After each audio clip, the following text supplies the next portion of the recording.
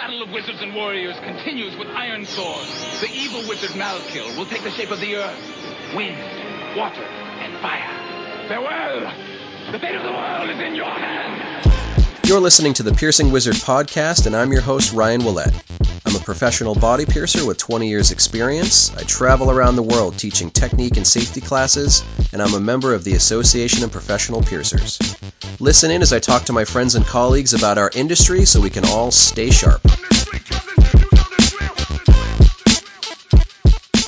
Hey everybody, how you doing? Welcome back to another episode. My guest this week is going to be Anna Beal from Cowpoke in Buffalo, New York, and we talk a lot about some really good subjects. We talk about how to kind of create a safe space for LGBTQ clients, how to approach it as really just, equality, not really kind of trying to exploit a particular market, but just how to make it a space that's comfortable for everyone.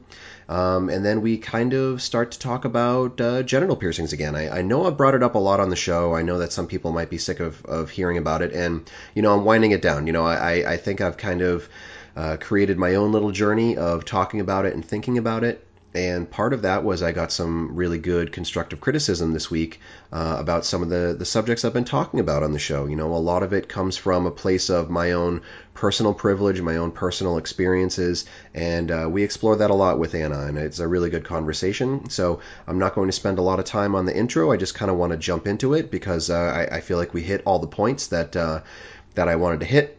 Got some good information for my friends in the Ontario, Canada region. I think I'm just about ready to finalize a class Sunday, November 4th in Hamilton, Ontario. I will have all the information available on my website, precisionbodyarts.com/seminars, as soon as I have it available. As soon as I have that venue confirmed, I will open up registration. I can get people signed up for that class. It's going to be a good one. It's going to be my full-day freehand seminar, Understanding and Applying Freehand Piercing Techniques. That's the same class that I've done in California, in London, in Chicago. I've gotten a really, really good response over it, and I've really gotten to refine that class. So I'm really excited to teach that one in Canada.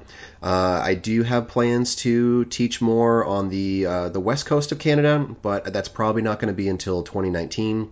As far as 2018 goes, it's looking like it's probably just going to be this Ontario class and hopefully a Portland, Oregon class. If I have time to squeeze in anything else, I've got a lot of interest for a class around the LA area.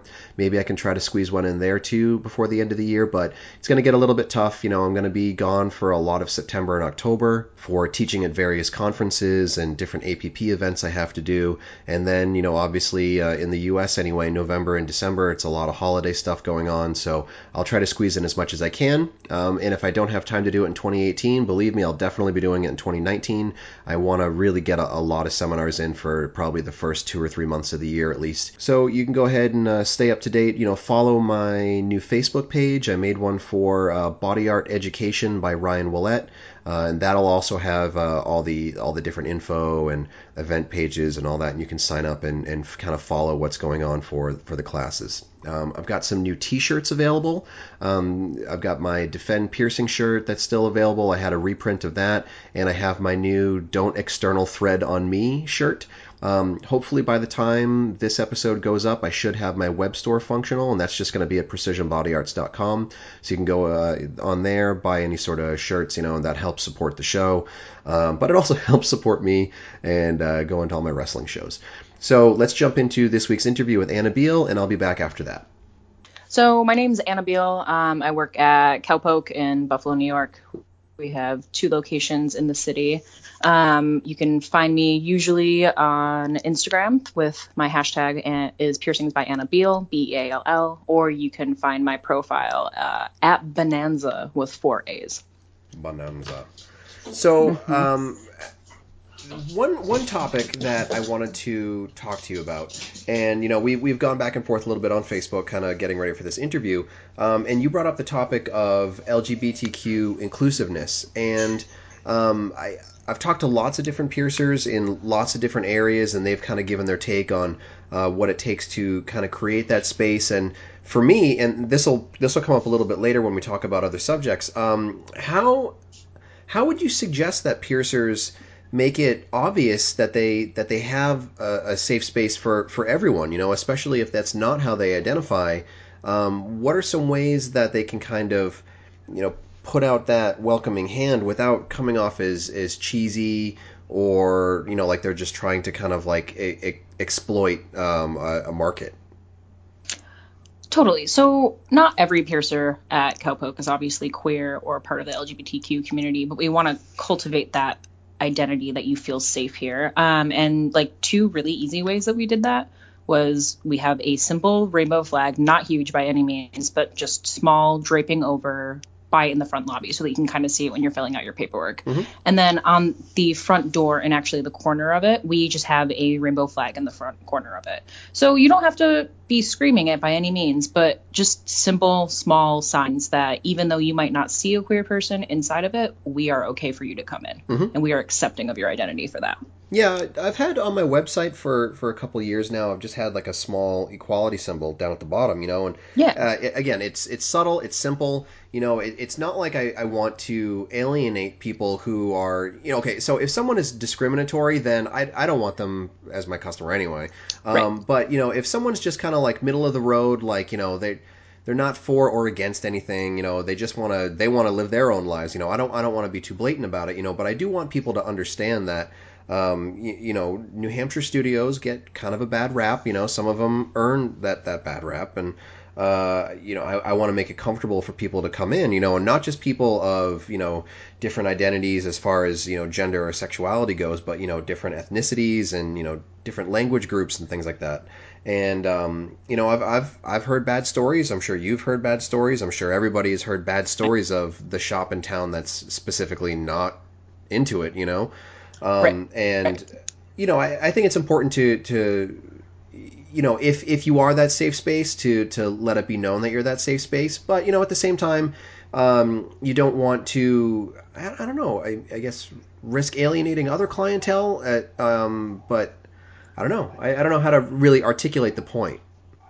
I get what you're saying. I think that we've taken on a little bit opposite of that mentality. Like we walk in the Pride Parade every year. Mm-hmm. We are giant pierced nipples for the Pride Parade. So we are very open with how supportive we are of LGBTQ people in Buffalo, New York, and just as a whole. But we are also when a generic customer comes in the studio, you might not see that right off the bump. But people who are looking for symbols of that, they can see the small rainbow flag in the corner Mm-hmm. and hanging over the top of the air vent, like that kind of stuff.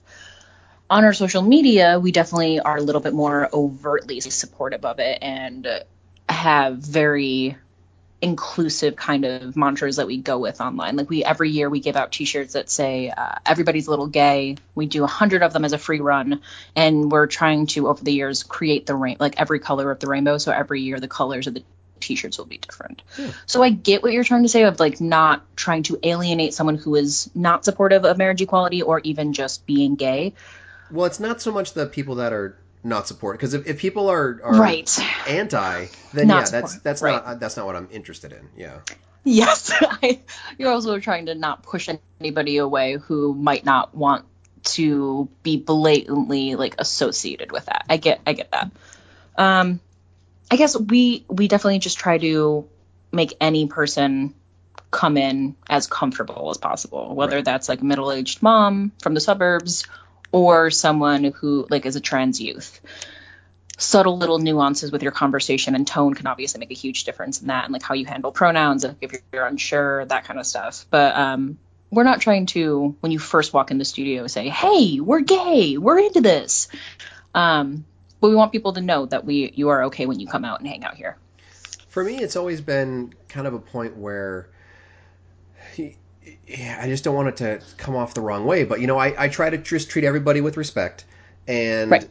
through my whole life, that's how I was raised by my parents, and and now with my studio, I try to kind of foster that same mentality of like, I want to treat everybody with the same level of respect, but I realize that there are certain obstacles that people have had, in our industry and in life, and I want to try to make them feel as comfortable as possible, so it's little things like when people come in, I'll talk to them, and it'll be, what's your preferred name? You don't have to write down Right. your legal name, and I'm not going to call you the name that's on your ID. Like if you have a different name, like tell me your name, and I'll tell you my name, and that's how we talk to each other. And not using gendered pronouns, and a big thing that I took away from conference this year is to stop saying male genital piercings, female genital piercings, Right. And penile piercings and vulva piercings, and that kind of terminology. And as someone who's just trying to make a good space for people, sometimes I struggle because I don't want to say something insensitive just because I'm I haven't been exposed to something, or I haven't had a certain kind of interaction with someone, and I don't know what's the right environment to create for people, and I saw a really cool sticker that Soul Tribe did for Pride Month, and it was like a really cool Soul Tribe logo rainbow sticker, and I was like, you know what, I want to do something like that for next year, and I want to sponsor the Pride event in Nashua, and I want to do this, and I want to do that. And it never really occurred to me as like, oh well, people might be against this, and it's like, well, so what? If people are against that, then Right. we're not the right fit for them anyway, as a studio. Right. That's kind of what our mentality boiled down to. Like, it goes beyond just a political spectrum. Like, it's treating another human being with just decency and respect, and like appreciating who they are as a person and who they love. So I think that if we are going to alienate certain clients because we're so supportive of the LGBTQ population, then they can find piercings and tattooers elsewhere. Right. But I also understand not wanting to shove it down the throats of every client who comes in. Like, definitely during Pride, we promoted a little bit more. And during the month of June, we did actually a blog post that kind of went over our guidelines and rules when it comes to queer inclusivity in the studio and what we expect for legality purposes and like names. And we've started switching over to just saying to someone like, hey, do you have a different name you go by? Mm-hmm. Because you don't have to do even preferred. You can just make it more casual, because like it could be from Alex to Allie. Like, it doesn't really matter if it's even a gendered name. It could just be an abbreviated version of the same name. Mm-hmm. And it makes it more, it's less alienating for just like queer people. Like, just because you're trans doesn't mean that even you changed your name. Like, you could still be transitioning and figuring out what name you want to be going by. Mm-hmm. And if you're unsure of their gender, just say they. We've really tried to normalize they, them pronouns in the studio. Like, if you are unsure in any direction, just say they, or call them by their first name.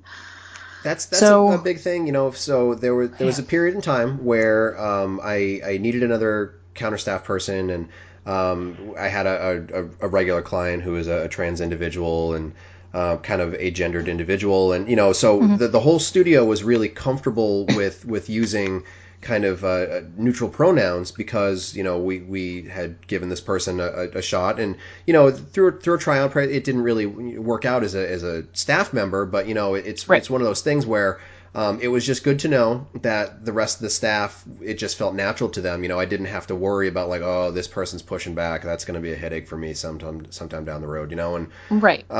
Stuff like that, and as someone who is, the age I am, I'm coming up on 40, through the majority of my life, you didn't have that kind of mentality of like, you're trying to make, people comfortable being themselves, and, different pronouns and different things like that. So sometimes I still do slip up, and I will say things like a female pronoun, male pronoun, or, I slip up on trying a name or whatever. And, and hopefully people get the sense that like, I'm not, an asshole. I'm just trying to learn the terminology as I go, basically, I think the big thing is, if you do, I still use incorrect pronouns for certain people every now and then. And like, no one is going to be perfect 100% of the time. It is human nature to just say the wrong thing sometimes. But the big thing is, like, if someone is not going by female or male pronouns, but you accidentally use one, or if you use the wrong pronoun, apologize, but don't make it a huge deal. Mm-hmm. And then if they say, oh, it's okay, say, no, it's not, I'll do better in the future. Like, acknowledge that you've made a mistake. Don't let them apologize for your mistake. And if they do, then correct and just say, no, I'm going to do better in the future. Yeah. I think one of the big things that sometimes people do is they overcompensate, and a lot of times in their apology, like, mm-hmm. don't turn it into a huge thing. Like, it's not Right. the end of the fucking world. Like, it's Right. really not. Just say you're sorry, move on. And if they try to apologize for you saying sorry, just say you're going to do better in the future. It's as simple as that. I'm just going to Acknowledgement, call everybody validation. dude from now on. I'm just going to be like, what's up, dude? Just everybody. I don't care what they look like. I've been really using buddy a lot. Like, Yeah. hey, bud, how you doing? Come on over, buddy. Let's do this. Or moral support is my favorite one, because like if someone's coming into the piercing room to like hold their hand or as a client's buddy, moral support is like not only gender neutral, but it's also relationship neutral, because like I don't know if that older man is your father or your daddy, and we Right. don't want to discuss that right now. So Well, that's totally fine. There are all kinds of moments where it's even just like, one client walks to the door and they sit down on the table and I'm like, oh, did you want your friend in the room with you? Like, I don't know what your relationship, I don't know if this is a relative or a partner or whatever, so it's always just kind of like, your friend, maybe? Yeah. I just say literally everybody gets moral support, everybody gets a hand holder. Come on in. So it's just very all around neutral at that point. You don't have to worry about like assuming anything in that situation. Right. And I know there are probably going to be some people that listen to a podcast like this. I don't feel like too much in our industry, because I feel like our industry is really progressive in our thinking. But, somebody else listens to this and they're like, oh, they're talking about the pronouns again. And it's like, right. I've met people like that, and I do know people like that in my life who are like, oh, okay, what terminology do I have to learn, today? And it's like, well, just try to think about it from someone else's perspective. If you felt like something that didn't fit into a rigid, society mold, and then somebody just kept calling you something that you didn't feel comfortable with, would you just live with it? Would you just choke it up over someone else's like convenience? Like, no, you would probably want someone to at least figure out how to speak to you properly, Right. And also, like, language is constantly evolving. So people who are like they, them is just always going to be plural in my brain. It's like, okay, cool. Well, like, tons of words are always changing their meaning. Like, we use such weird abbreviations now that you still can figure it out. And also, like, if you are really, the best analogy I've ever heard for like trying to change pronouns for someone who is trans, you can change the name of Puff Daddy to P Diddy with no problem, and you show him respect over that. But you can't do it to a human being that you actually know and interact with, like, in person. It will take time. If you slip up, but just actively try to do it better and try to just respect someone's boundaries. It really, once again, it just boils down to common decency and respect for another human being. Basically. I don't know, like, I've had a couple of people who have tried to use like the they, them as a plural. It'll never change in their brain. But you naturally, even if you know someone's gender, if they're driving behind the car and you can just be like, well, they're back there. And you don't need to always associate gender for someone. It's not always a plural word either. Right. It's just a natural reflex to use that sometimes in like certain sentences. So just use it for someone who identifies as they, them. Right. You don't have to call somebody a bitch. You could just call everybody an asshole. Right, exactly. Like, terrible. I mean, I've definitely just switched to asshole. It's just the most neutral of all terms. Right. Everybody's got one. Yep.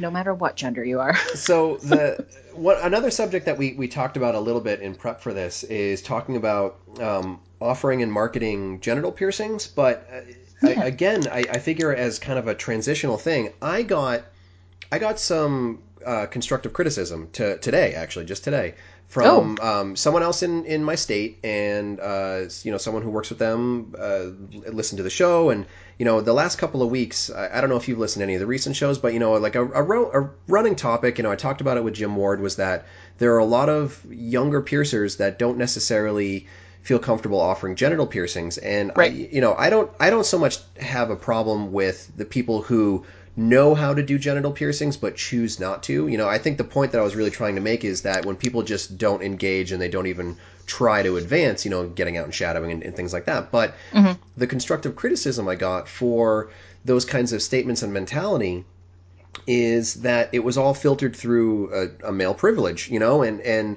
I think when you have moments of privilege, whether it's race or gender or finances or whatever, sometimes you don't see it, you don't pay attention to it, and I think that's where people on the opposite side of the spectrum can kind of, take offense to it on certain levels, or they can just kind of be bothered by it, but I never really thought of it that way, because I'm a white male, and I don't look like someone who would be easily preyed upon, maybe, so I can, I approach situations with this American confidence kind of thing, Right. American dude confidence, and I've never had someone try to be inappropriate to me when I've been offering a genital piercing or talking about it. I've had some people who have like made creepy comments and things like that, but I have never personally felt unsafe in an environment related to that kind of work, and Right. this person's kind of point was,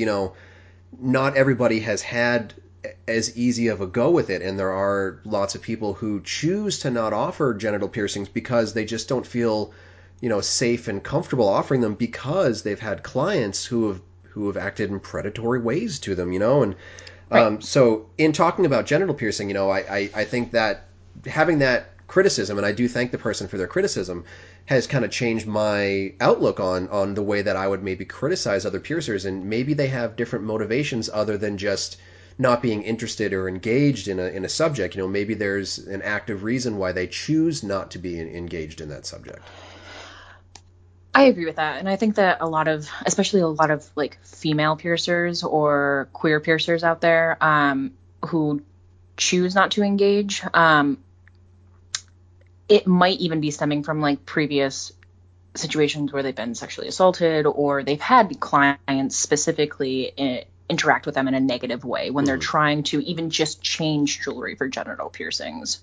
So I understand to a point not wanting to engage. I think that it is unfortunate when there are piercers who just don't want to because they don't have anybody directly to learn underneath. Like, I will check my privilege right now. I had two great mentors who I did not have to travel for.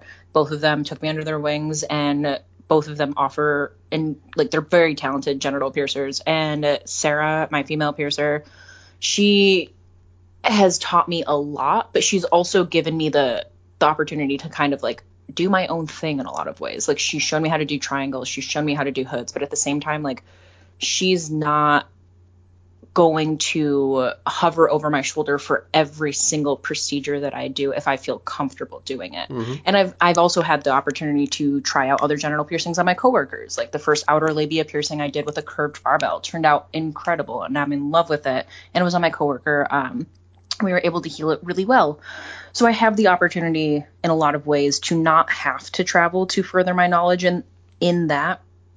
And I also have not had any severely creepy conversations with clients while doing genital piercings. Like, don't get me wrong, I've primarily had male customers do odd or unsettling things, but it hasn't been any boundary pushing stuff. Like, I have a couple of clients who routinely only have female piercers change their genital jewelry, and Right. it's not the end of the world because they're not pushing my levels of discomfort, but it's still a very particular choice for a very particular reason. Like, they will literally come back and only have female piercers change their jewelry. Fine. Yeah. I get it. Okay, I'm not here to also, like, just like a female piercer who doesn't necessarily want a male piercer. I can see it in both lights. I think that there are two different reasons behind it, but I'm not there to judge your preference if you're not going to make me uncomfortable in those scenarios. Mm-hmm. I think it's all about consent at the end of the day. So, Right. like, if you're going to do something that I am not okay with, I will be openly okay with criticizing you for it. I've even had like a female client previously make me feel uncomfortable when I was doing her female nipple piercings, because she knew, not female nipples, but just nipple piercings, because she knew I was gay, and she like made some offhanded comment about how I must be attracted to her because she was getting topless in front of me. Right. And I declined to do the service. And now I don't do any changes for her in the future. Like, she has lost me as a piercer pretty much, because once you push that boundary and you make me feel uncomfortable when I'm offering you a service to make you feel more comfortable with your body, you now lose me as a provider. We have other people. It's not that you have to lose the studio, but you have other people that you can now go to. Yeah. So I think when it comes down to like learning how to do genital piercings, especially for a lot of like young female piercers, I can understand why they feel uncomfortable learning how to do that, because it can be a predatory situation if someone chooses to do that.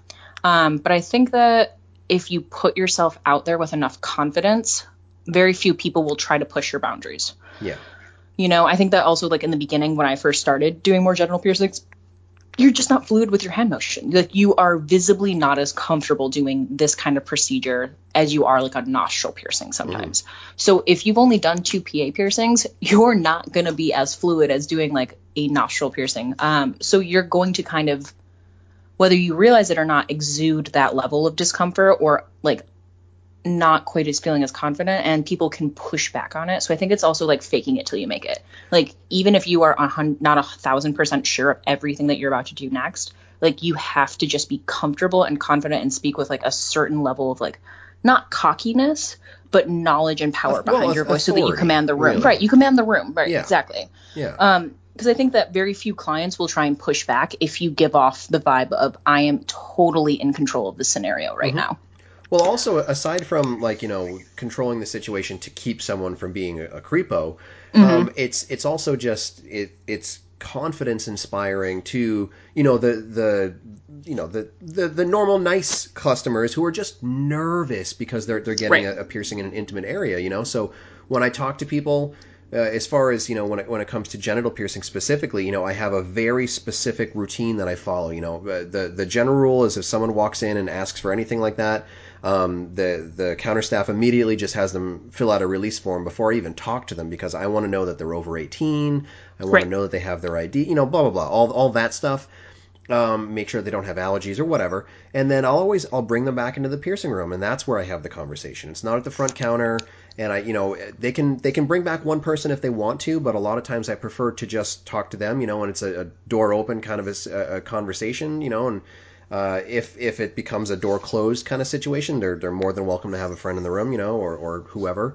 But I like to talk to them about why they want the piercing, and I'll put it in really simple terms, because this is also part of the constructive criticism I got, is that in the last few episodes where I've been talking about specifically my pet peeve of piercers just not learning genital piercings, I would refer to them as like sexually functional piercings and erotic piercings and things like that, because that's kind of how I identify with them, and part of the constructive criticism was that, don't forget to, mention people who are getting piercings for more of an asexual nature, so that is part of my interaction with the client. Basically, it's like, it's a fork in the road, and I'll ask them, do you want this for aesthetic reasons or functional reasons? And then their answer is how the rest of the interaction goes. If they say aesthetic reasons, then, maybe I'll be talking to someone about a Christina piercing or a labia piercing or a scrotal piercing or a pubic piercing, but then if they say that they want functional piercings, that's when I'll talk more about VCH, triangle, apodravia, PA, things like that, and it's really just what they want to get out of it, and it's part of it is piercing selection, and part of it is jewelry, and then part of it is, these are considerations you might want to think about for a partner or for aftercare or for just general lifestyle, and I don't want to make it seem like the only things that I do in my career are the things I talk about on the show, and I would definitely just kind of invite anyone who seems like this is a weird topic, and like they're just not comfortable thinking about it. Like, if you're a body piercer, you try to get into my studio and we can do a shadow day, or we can even just talk, or you can even email me or even call me up. Especially if you're one of those younger piercers who just feels uncomfortable engaging with that path for learning, and you need to just talk to somebody. Like, I love to talk to people about these piercings specifically because they're intimate to them, whether it's for sexual functionality or not. It's an intimate piercing, and it's a bond that you create with that client. And you're also like, that client's also exposing a part of their body that they might have only shown to partners in the past to someone who is kind of a legitimate stranger to them. So it's not just like intimate, but it's also like vulnerable and exposing, know? Well, that's where part of that authority comes from, is like, I want to let people know that I am a professional and I'm here to treat you like I am a professional. And it's my body language and my verbal language and everything, and that authority is a big part of it. And it all comes from comfort. And like you said, you might need to fake it a little bit until you actually have that confidence. Oh, I want to say, like, the first PA I ever did, obviously I had like my boss Keith watching me. But the first PA, I tried so hard to be so confident during the entire time, but like finding the tube, terrified. I was absolutely terrified. I think I drenched the shirt that I was wearing with sweat afterwards, but it turned out fine. Like it was totally fine. It was just horrifying to try and find the steel tube in that gentleman's urethra for the first time. Right. And like I'm just talking to him the whole time, like, what are you guys doing tonight? Yada yada yada. So make sure you're drinking a lot of water. Like, but like afterwards, I was like, oh my God, if I smoked cigarettes, I would go outside for one right now. Oh my God. Can I tell you a story? I'll tell you a 1990s. Okay, so to bring it way back, when I was probably 16, so this was like 1996-ish, I was piercing. All right, this is going to sound really bad. Let me just say, I did a whole episode basically apologizing for the things I did as a teenage body piercer. The 90s were a scary time for body piercing, but it's an educational, really. it's an educational time. That's all. So my education, the first PA I ever did, I was piercing a bunch of friends at my house, and when this one kid was like, "Oh, my uncle wants to get a Prince Albert. Will you do that?" And I was like, "Fuck yeah, I'll do that." And so this older guy came over and then pulled his pants down and he had the male dribble a little bit, and it was one of those things where I was like, I don't know what to do in this situation right now. So I'm just going to go with it. I'm just going to pierce and just pretend like that's not there and just not mention it. And it was just one of those things. And I was so glad that my first one was one where I was just like, I don't know what to do in this situation. I need an adult. But, so I get it, how there is that intimidation factor for people that don't already have experience, because you see people in a very intimate way, and sometimes it's not in a flattering way, and you need to have also, that theater face. So many, there's so many anatomical differences, especially for any kind of internal female piercings. Oh my God, the difference that you can find from client to client, it can be sometimes am I actually looking in the right area right now? Is this something that we can even offer for this client? Because I a lot of times will show portfolio photos, and if clients start with, well, mine doesn't look like that. Right. I have to do the whole entire, well, everybody's anatomy is very different. We're going to figure out what's going to work for the best for you and your body and your partner and your sex life. Everything will work out in the end. But sometimes if you see atypical anatomy that you haven't seen before, even that can be yes, you have to have theater face, but even you could be holy shit, this is cool. Most of the time I look at it from oh my God, this is fascinating. Right. But you can't really tell clients oh my God, this is so different. I'm so thrown off by this. This is amazing. Not, no, right. But yeah, sometimes you see incredibly unique anatomy and you're like, man, and in some situations I won't say, I won't make some sort of comment oh my God, look at that, you know, but sometimes I'll say hey, just so you know, I know that we had discussed this piercing, but you have, really unique anatomy for these other options, and I just wanted to give you alternatives, and then if you still want to choose your original piercing, no problem, we can go with that. But I just want you to know, you are very well suited for a Dido, or you're very well suited for a triangle, or you're very well suited for a Christina, or whatever, and sometimes it ends up going that way. Sometimes people, I never thought of that, and I that looks really cool, and what do you have for jewelry? And then you end up doing that, and it's a great experience, and that's all part of. I think that's also confidence boosting. When you phrase it like that, well, you're really well suited for. Yeah. My favorite is when a client comes in for a VCH and we do the vertical cut, and I'm like, hey, just so you know, you are really well suited for a triangle piercing or an outer labia or anything like that. Especially for triangles, the VCH and triangle are kind of the dream team of genital piercings when it comes to this world. So if you wanted to ever do that in the future, here's my business card. You can call. We can do a consultation if you do have more questions on it. Just let me know if that's something that interests you, because it builds confidence with your genitals.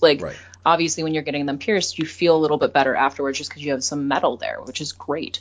But if you can add a sparkle to a part of your body that you're already maybe a little insecure of, it's just going to build up your entire mood for the rest of your life. Mm-hmm.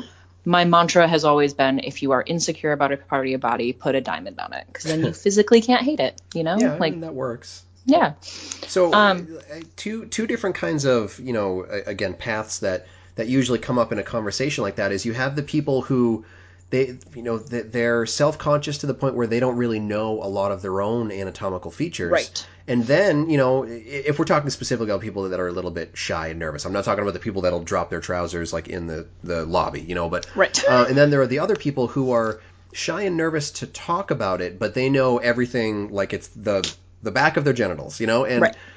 like they might not have thought about non-traditional piercings or less popularized piercings, and sometimes they just love thinking about those options. Like there have been lots of clients that have come in for something like a PA or something like a VCH, like the very, very well-known popularized genital piercings, and then I say like, oh, have you ever thought about this? And and if that's what you're going for, maybe you'd want to consider this, and there have been clients who have come in for that one piercing, and then you end up like 10 piercings into a project, and they're like, oh, this is so cool. What else can we do? And it's like, all right, awesome, let's go with it.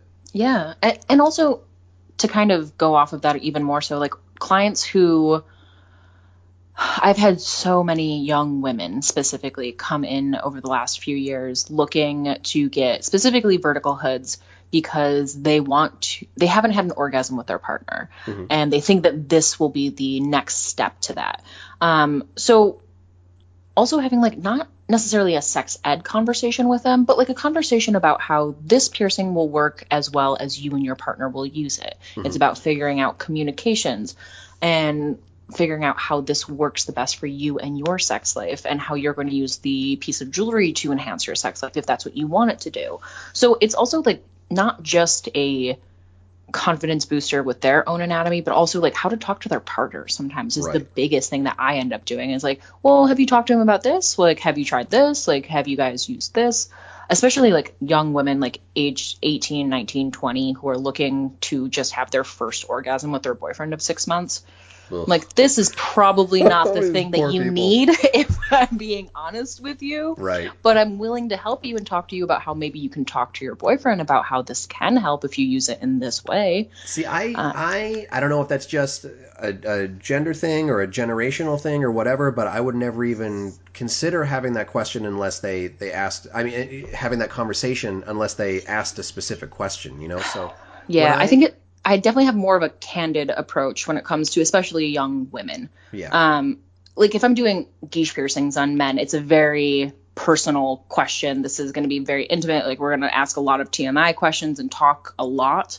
But for young women, especially who are looking to get their first genital piercing, I'm like, so how long have you been thinking about doing this for? Well, what made you decide to get this done? And then that normally stems into a deeper conversation. And I'm always happy to help them to get the piercing, obviously, but sometimes it goes into a way deeper topic than I originally anticipated it being. Right. Well, I would have those conversations with anyone who asked, but Right. I that can probably be unrealistic because people are probably too nervous or self-conscious to ask sexual functionality questions specifically. But when we get to the aftercare conversation, that's a lot of times if they came with someone, I'll say I would really prefer them to be in the room while we discuss aftercare. So a partner knows, what's maybe out of bounds for a little while, what needs to be protected, what needs to be kind of like babied a little bit, Right. And then in those conversations, sometimes we can kind of branch off into other things. And, a big part of it is I usually, I'll tell people like I specifically am not going to tell you to abstain for any period of time. All I'm going to tell you is protection for at least the first 4 to 6 weeks, even if it's with a regular partner, including oral sex. And that's usually the main point that I start with, and then if they get bright red or something, then I know that they might not be receptive to more information. But if they're like, okay, cool, how, what about certain lubes? What about certain this? What about certain that? Then the conversations can kind of branch off, and then sometimes they branch quite far off, But yeah, I personally always try to leave it to them, and especially when we're talking about placement, and I feel like I get this more frequently with men than with women. When it comes to penile piercings, saying, I want huge and I want this placement and I want that placement. And, I'm not going to say no, but I'll usually try to just take it back a step and be like, just try to, consider a partner. Do you think this would be comfortable for a partner? I have, firsthand knowledge of certain genital piercings, and it's like, well, maybe a partner might not find this configuration or this option super comfortable, you might want to discuss it with them. If you need to make a phone call for a few minutes before we start picking out jewelry replacements, I'm fine with that. Or if you wanted to come back with a partner here so we can kind of discuss things collaboratively, I'm fine with that. And I do find that sometimes people just, they're so focused on getting something for themselves that they kind of forget about that component of, well, this can also be a really, integral part of my relationship or my sex life, This can affect the other person that I'm attached to right now. Right. Actually, to kind of hop off of that topic, I actually had set up for a guiche piercing. I was with a male gay couple who were doing it for their anniversary. So we started by first talking about, like, okay, you guys, if you do engage in any kind of sexual activity, make sure we're staying away from any kind of silicone lubes or anything like that. And then we started talking more intimately about, like, who is the top, who is the bottom, how do you want this jewelry to swing? Do you want this to just be aesthetics? If this wants to be a higher placement, do you actually want the bead to function? Do you want to pull on the jewelry for more function in the future? And then when all was said and done, when we had marked, cleaned, we were talking about what direction we should actually have the bead swinging for their sex life. And they started talking about, well, he has a bad back, so we better do it this way because we primarily do missionary. And they're like, oh my God, you have to have back surgery within the next 2 months. So I guess we shouldn't get this giant piece of metal. I know. It was like I spent like 40 minutes with them and literally no piercing happened by the end of it because I was like, there's no way to put a retainer in this piercing while this is like healing. So we can't salvage this if you do need to have surgery in the next 8 weeks. And that was like a really in-depth, very intimate and vulnerable conversation that we had. And I think that does kind of stem a lot of times from the fact that I am a woman, and because they were gay men, I think they also felt more comfortable with me because they knew I was like a queer woman. Mm-hmm. So I knew like terminology that maybe like some heterosexual people who are not familiar with gay culture do not necessarily know. Right. Like, obviously top and bottom is it's more so known, but like being able to have that conversation and not have an awkward conversation about it. Right. Being able to decipher what color bandana they have and what background. Brown. Oh, I don't want to deal with you today. Right. We can have a less awkward conversation about these certain terms. Right. So I think it does a lot of times have to do with how comfortable you are having those conversations, but also how comfortable that client's having a conversation with you like that. Right. Like, not everyone is going to want to talk to me about what their sex life is like at all. Like, a lot of people are not, but some people, they're very okay with it. And it's just about like how you approach it and like how you make them feel like it's not a big deal. Because if they say something and all of a sudden you act like it's weird, well, then they're going to second guess themselves and think it's weird. Right, exactly. Yeah. And then they're not going to be nearly as open and okay with doing the procedure the way that you originally intended.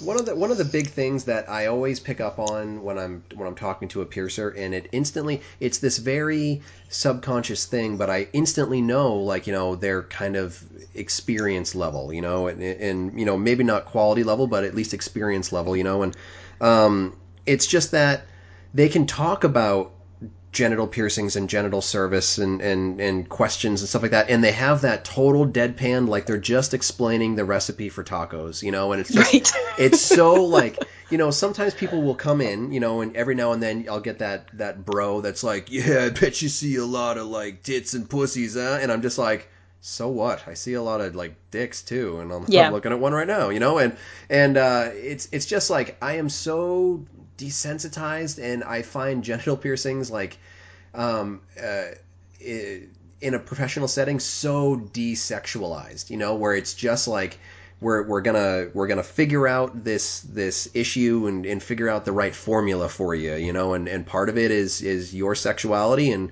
whatever comfort level you have in discussing that, and that's all gonna go into the formula for what we're doing today, and totally just desensitized to it. So hearing you say that you can have those conversations and it's not like, you giggling or anything like that, it's just I can tell that you're comfortable with them, and I'm super comfortable with them, and if that's what maybe some piercers are missing, because they just haven't had the exposure or the mentoring or whatever, like,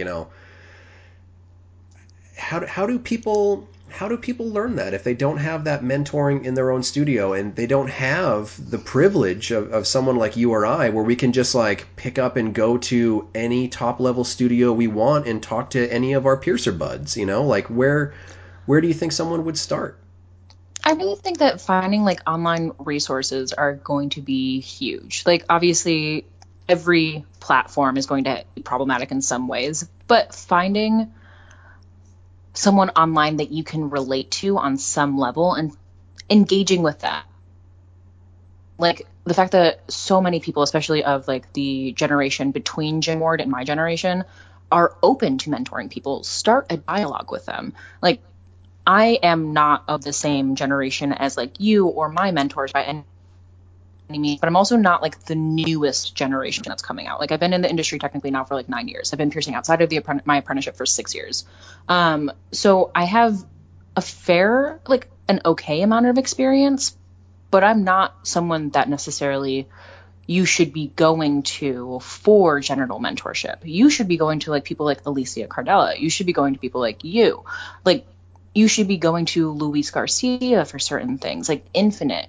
You should be going to studios like that and starting to talk to someone who works in those studios about what your next step should be. And if you don't feel comfortable shadowing quite then and there, that's fine. But I think that if you want to start branching out into that, find someone that you can at least talk to about it. Mm-hmm. And if you don't have someone that you can necessarily shadow, that person can help you to find someone. Right. Just I think that part of the issue a lot of times with generations is like the newest generation wants to be the best and we know the newest techniques and the newest things. And like I'm not saying that in certain ways newer techniques are better than old techniques. A lot of times they are. But you can't totally disengage from the power of knowledge. Like so many people, especially in your generation, like have been offering genital piercings for 20 plus years.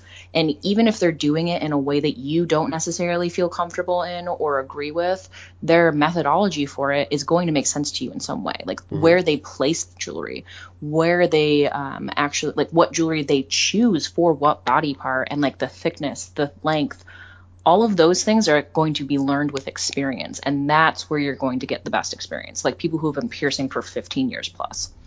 Do you feel like an important factor in that also is that it's a generation of piercer that's more likely to have more genital piercings themselves? Like, do you feel like that is something that's not quite as, I don't know, popular, or I don't know. I mean, not everybody's talking about their junk, and for good reason. But like, I don't know. I just feel like I've been meeting more and more piercers who just don't have intimate piercings. They're not interested in intimate piercings, and I get it, and you can read about it and you can watch videos of it, but until you have lived with one and you've experienced it, right. And it's tough to connect to it, and it's tough to fully offer a service if you haven't had a comparable service.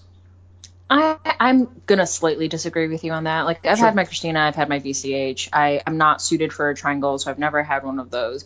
But I've also never had my tongue pierced, and I can still tell you how to appropriately take care of it and where to appropriately place it. Mm-hmm. I'm not going to be able to tell you the exact same sensation as what you're about to feel, but I can still tell you on a knowledgeable point, like what this is going to do for you in your life and how to take care of it. Right. Well, I don't mean like it's exact as like I've had. No. The whole menu, I understand. And I think a lot of times it is nice to have some base knowledge for piercing. Like you should have an oral piercing in order to go over oral aftercare. Something to that effect. But I think that a lot of times people are, once again, it comes down to people are not learning how to pierce genitals, so people don't have the desire to have their genitals pierced, I think. Mm-hmm. I think a lot of times, like, especially people who were pierced in the 90s, obviously, like, the 80s were super pioneer in a lot of ways with, like, the BDSM community and, like, the kink scene. But I think also in the 90s, like, you were figuring out, like, other techniques how to do this, and you're trying them on you and your friends. And now we kind of know how to do these things, and we know what appropriate jewelry works and what jewelry does not work and what placement does work. So I think that people don't feel like they have to learn on themselves or have their own genitals pierced in order to know what it's going to feel like. Right. Like my mentor Keith, he had at one point like 30 frenum piercings because he just Jesus. kept doing right. No, I am same reaction. But it was because he kept practicing them. Right. And then he would take them out after a while. He didn't have them for that long, but it was just to figure out like how many can I actually do? How many will actually heal? Xylophone. Right. It's like you figure, but like you were learning on trial and error, and now we don't have to necessarily learn on trial and error. And it's not, I think that a lot of times like people who were getting genital piercings didn't necessarily always want every genital piercing that they had, but they did it to try it out. Right. And now people don't necessarily need to try it out in order to figure it out. And if you don't have the desire to have one, then don't have it. Yeah, well, so first off, I'll just say you're welcome for me figuring it all out, apparently, by like mangling myself in my teenage bedroom. There you go. Yeah, see? I made the mistake so other people didn't have to. But, yeah, that really makes a lot of sense to me, and this has been a very enlightening day for me to realize that I'm just a curmudgeon-y old body piercer at this point, And, yeah, you know what? Maybe I'll look at it a little bit differently. But still, if you don't have one, just ponder the possibility of it. You don't have to get it, but just think of the possibility of what that would be like to live with and experience and heal and all those other things, And right. then that will maybe give you a wider perspective on offering that as a professional service or improving that as a professional service you already offer. I agree with that. Like, so my VCH I did as an intro to me starting to do genital piercings. I had Sarah do mine probably like a year before I started doing genital piercings. And I kind of did it as like now I know. Now I know what it's like to have. I know what jewelry works the best for me and my anatomy. And even my Christina, I had actually Brooke Bittens, who works in Black Diamond. She did my Christina when she was, I think, like 6 months into offering genital piercings. And she'd done a couple Christinas already, but I was like, I want you to do this because like you're still pseudo learning. Like you've been piercing for like 7 years, but like you still don't have that much experience with Christina's, and I want you to do mine because it's like a bonding experience for us. And it was great. It was great, and I'm so happy she did it. And now I know for clients who come back in with Christina's why certain things are happening for them. Like there can be migration, and now I know from firsthand, like don't wear lace underwear for the first few weeks when you have them. It's the worst experience in the world. That didn't seem like more of an obvious thing beforehand? Like some of them have like a little liner in it, and I thought that would still be okay. Right. It wasn't. Right. I also put like a giant gold top on the top of mine because you're I don't know. Yes, because I'm a piercer and because gold, Right. But it's healed. So. Well, I learned in my teenage, very Marilyn Manson fan years. Right. I learned kid. Yes. I learned the hard way that you can't wear fishnet tights with all those genital piercings. Oh wow! Did you just tear them open in the crotch? Yeah, basically. Okay. Yeah. Okay. Yeah. So I mean, I think I probably did. Not to give too much personal information, but I don't know. Fair. Over time, 20 or so piercings on myself, south of the border kind of thing. Right. Not that I still have all of them now, but and the thing is like I have a thing about allowing other people to pierce me. I'm believe it or not, I'm a bit of a control freak. And shocking. Yeah, really, believe it. So everything below the waist, I've done it all myself, and essentially almost everything else. I think out of the piercings that I have today, I have one of my piercings out of 30-ish that was done by someone other than me, and that was just a forward helix that Jesse V did on me, and everything else self-done, and same thing downstairs, and that definitely probably changed my perspective and my opinion on other people piercing or not piercing themselves, especially in that area kind of thing, and but I do see value in it, even if it's something that you're not going to keep permanently or heal, and I would just encourage, especially those piercers who really want to gain experience but don't know how to start, just look down, basically. I will say that I'm going to do the privilege point for a second. Most of the time, male anatomy is very external, not always the case for female anatomy. So you have to be like propped up in a mirror, looking in that. Hand mirror might be even at an angle too. Right. So I agree. I think that you should use your own anatomy as like an educational portion. Right. There is going to be a slight difference in how that goes. If it'll make you feel any better, I did a 6-gauge scalpel guiche on myself. Whoa! Why? Because I'm stupid, basically. Wow. Yeah. Okay. Yeah. I don't know if I have another adjective other than stupid for that one. Yeah. Wow. Wow. How Yeah. much did that bleed? Not much, because I have an excellent technique. Okay. Okay. I knocked a giant taper through the hole after, Got it. basically. Yeah. Okay. Well, I respect that. I respect that decision, and I respect you scalpeling your own quiche. Good for you. Yeah. Yeah, I mean, I'm not the smartest person in the world. That's okay. None of So, us are. yeah, I think we've made a lot of good points. I think I have learned a fair amount through this conversation too, and but I still want to put it out there, and I still want to keep people motivated. I still want to keep people interested in the topic. Make the decisions that you think are appropriate for you and your professional career. But I really do want to urge you to, even if you're not going to offer it, at least learn the broad strokes of the technique. Do something like, read the Piercing Bible, Right. scour Elaine's website, try to find some videos online, try to, if you're at conference, try to take some of the genital specific classes, or even just reach out to someone and just ask questions, and just learn as much as you can. And then if you want to offer it, great. If you don't feel comfortable offering it, hey, at least and you can give people better advice or information or better referrals or better aftercare advice, all those different things. But, That's the big thing. I think that people should still be educated with what the proper placement is, what jewelry is appropriate, how to take care of them, the pros and right. cons of most of them. So even if you are unsure of those things, I think you should reach out to someone just to educate yourself, even if you do not plan on offering them. Like at our studio, Keith, our owner, he's male. He does not offer female genital piercings because we have 2 female piercers on staff who do. And between Sarah and I, we work all 7 days a week. So between the 2 locations, someone can always have that service done, unless there's a tragedy or something like that. But Keith has made the decision to not offer them because most female clients wanted a female piercer anyways. But he knows appropriate placement, appropriate jewelry. He can do changes on that. He can troubleshoot with clients about it. And he doesn't need to do the service to still give someone information about the service. Right. If you don't feel comfortable doing that, that's fine, but you should still be able to tell your clients about them and how they're healing and all of that kind of stuff. You should educate people even if you're not going to be doing them. So if you can give me your opinion on how I handle a certain interaction, because what you mentioned, you have a male piercer choosing not to offer female genital piercings because there are female staff members that can offer it. In my studio, we have 2 body piercers. It's me and Evan. So we don't have what I would consider a more diverse staff as far as gender goes. It's a lot of men.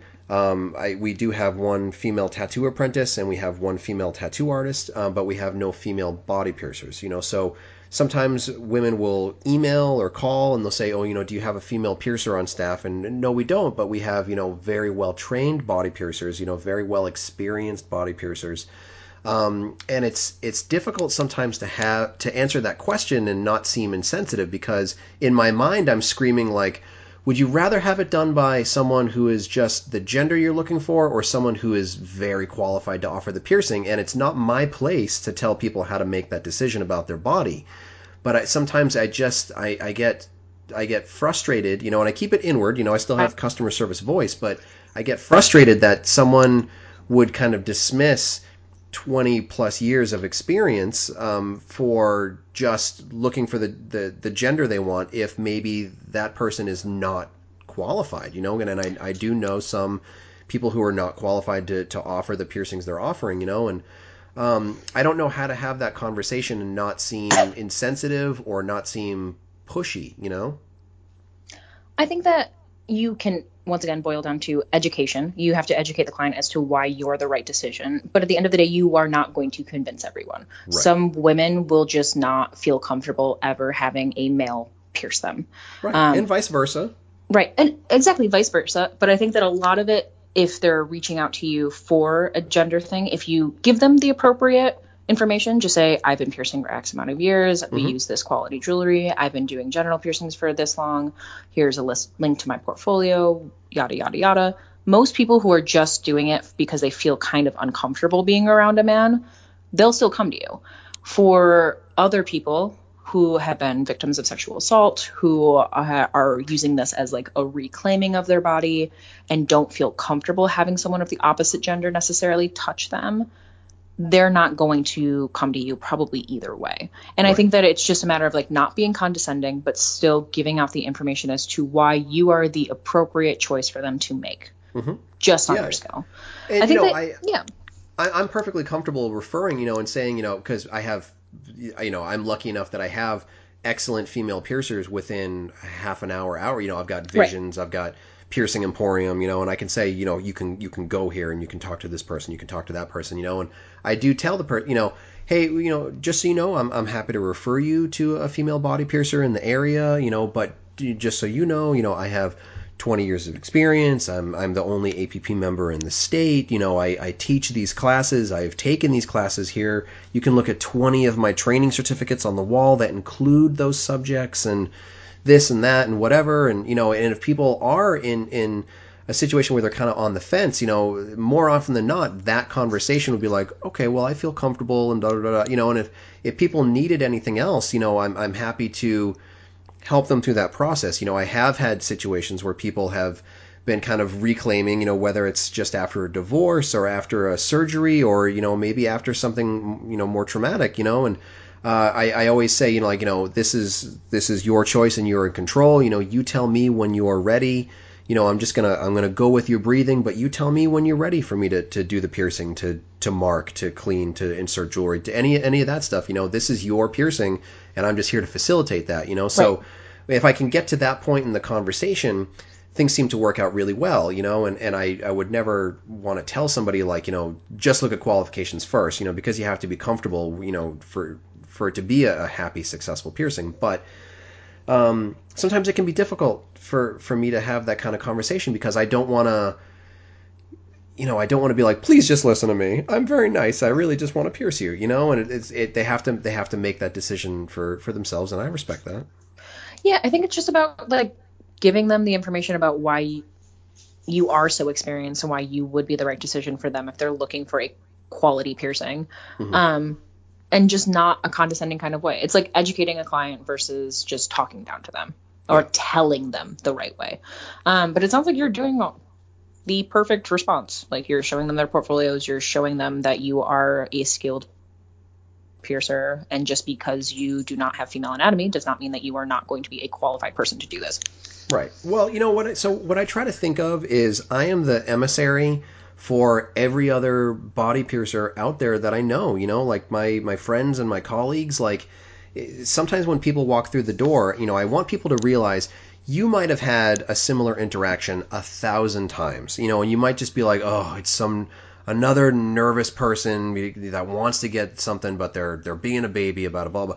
They might be number 1,000 that you've dealt with, but you might be one and only body piercer that they've ever talked to. So it's like you don't want to ruin someone's experience or make some sort of negative connection in their mind between body piercers and them, and I want people to come into my studio and be like so clean, so professional, so educated, so welcoming, so friendly, so sharing knowledge and all that stuff, because then they're going to think like, okay, maybe these other shops are going to be offering the same thing. And so even if I don't end up piercing someone, like I want them to have all the information, and especially if it is a situation like someone's like, well, I don't feel comfortable, I'm gonna seek out a female piercer, then it's like, cool, do you want to maybe just talk about jewelry or aftercare while you're here, and I can answer any questions so that you're better educated to go and have a conversation with the next person.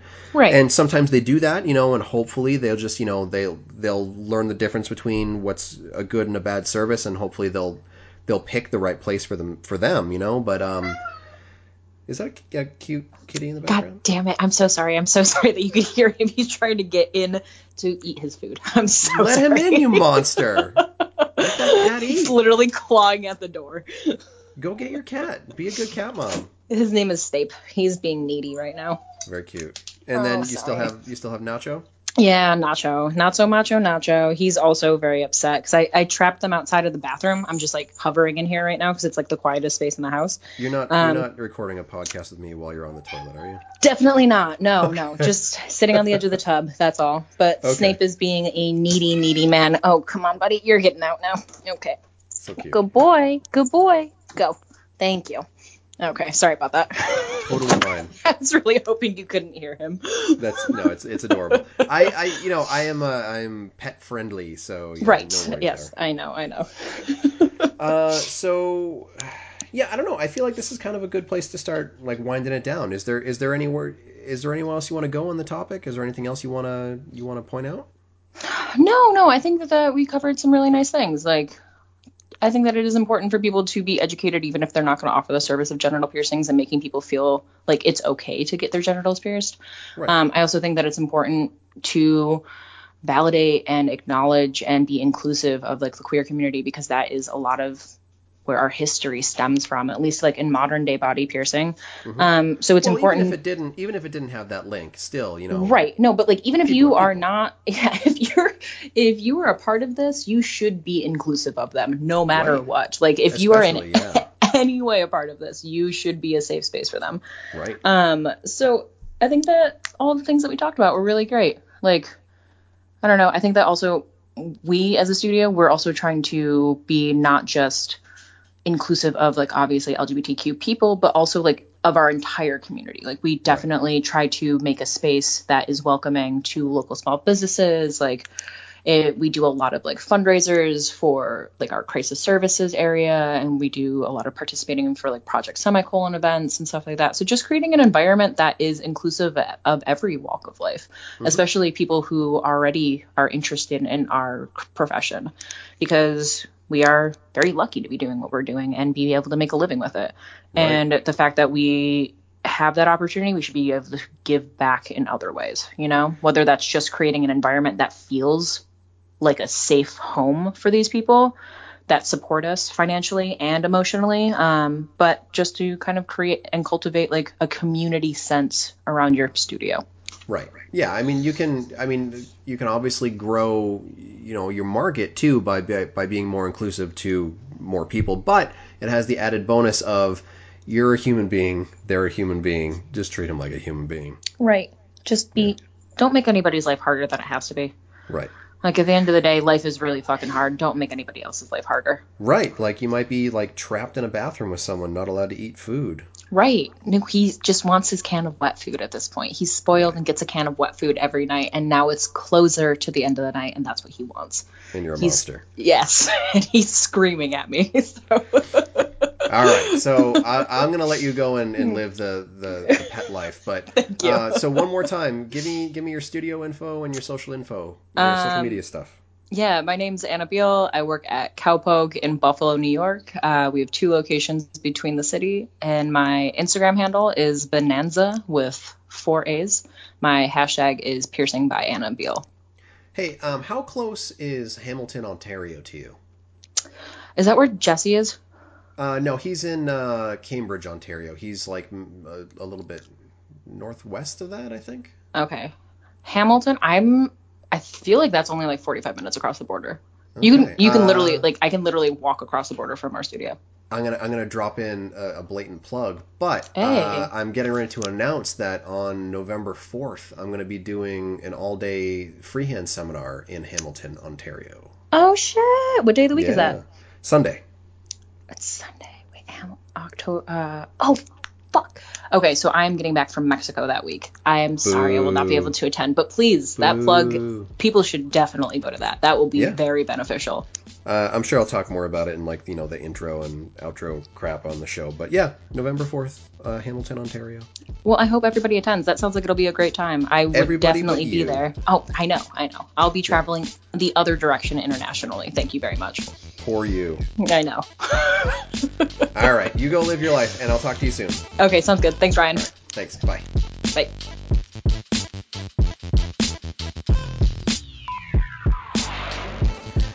All right, good talk, even though there was some slight animal abuse going on in the background. It was always fun to catch up with Anna. I usually only get to see Anna at the APP conference, so, it's nice to be able to talk to some of my once-a-year conference friends online and, start to get them on the show. So I want to kind of continue that trend forward.